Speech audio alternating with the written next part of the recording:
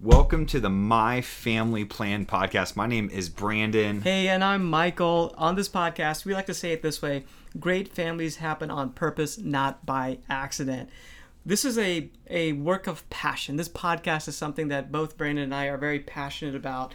We hope you've been listening to a few of our episodes. And in today's episode, we wanted to just unpack the why. Why did we create this? Why did we take the time to do this and record it and put it all together and put it out there for you? Our hope is that it inspires you and helps you to just live at a higher level. As a child growing up, my dad actually left when I was younger. I was 5 years old. I remember one morning I woke up and my dad wasn't there. Like he'd left that night, and I really never saw him again for the majority of my life. So that really stuck out to me when I had my first child. And I don't know if you remember that feeling, but when they bring that baby to you and they say, "Hey, now you can take this baby home with you," I was like, "What in the world?" Scariest moment ever. Like looking at the nurse being like, wait, we're like taking it home? Like, aren't we staying here for like the next 3 years? Because I have no idea what I'm doing. So that was the first of our 4 children. And I really did feel lost. And I don't know if that's you, like if you felt that way when you had your first child. For sure. My friends actually had a joke, like, what part of a good God would give you a kid? So I had this background in kids ministry. And for about 20 years, I did ministry for kids. Like I started when I was a teenager. I got a great kids pastor kind of pulled me in and was like, "Hey, you want to do puppets and these other things?" So I was very, very involved with kids ministry for many years at a large church with a lot of different resources. So they sent us out to get trained, and we had a lot of training from some of the best kids ministry people on the planet at the time. We got to fly to different places and go get training and everything. So I got to pour into that, and I was part of a church plant after a while where we did kids ministry as part of this new church. And my wife and we actually met in kids ministry. Wow. Yeah. Great place to meet a spouse. Serve in church. Come on, somebody. So that's kind of the beginnings of us just having experience with kids and being trained up in that environment. And it ultimately led to this resource that we're creating as we apply a lot of the principles, and we're going to share them with you through this podcast. Brandon, what's your background? So my background is I grew up in a Christian home, grew up in church. My family got a divorce. My parents got a divorce when I was in late high school. And I went into youth ministry. I grew up on a construction site with my dad. My dad owned his own business. So anyways, I go down the road of youth and family ministry and became a youth pastor, young adult pastor for the next 15 years. And so I worked with great families. I worked with terrible families. I worked with great parents. I worked with horrible parents, and we just saw such a different result. And then we started looking at what was being produced in our culture as it related to kids when they were leaving high school, hitting the 18 benchmark in America.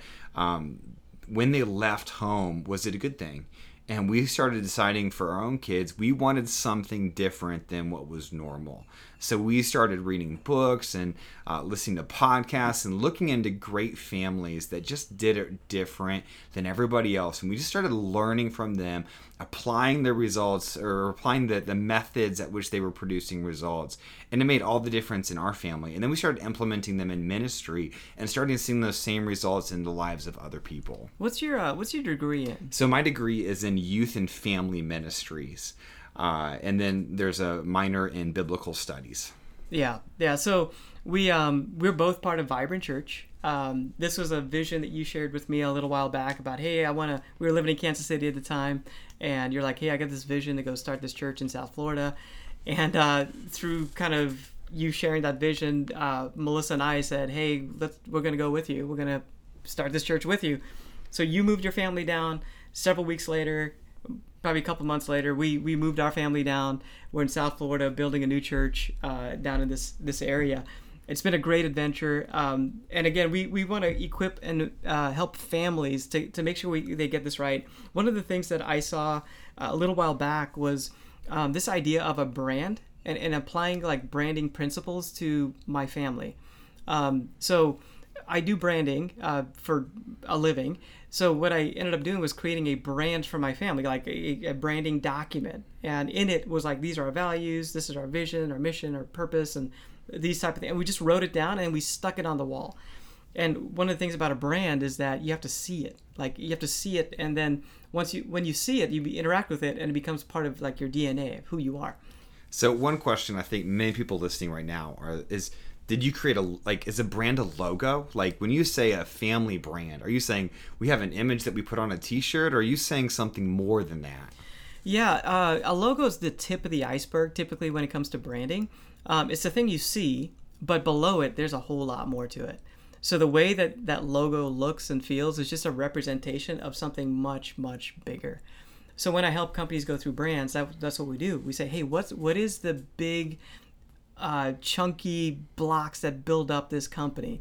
And let's create something that kind of represents that visually. So it's way more than what a logo is. So does a family need a logo? So you're talking about building a family brand. Does the family that's listening to this podcast right now, do they need a logo to have a brand?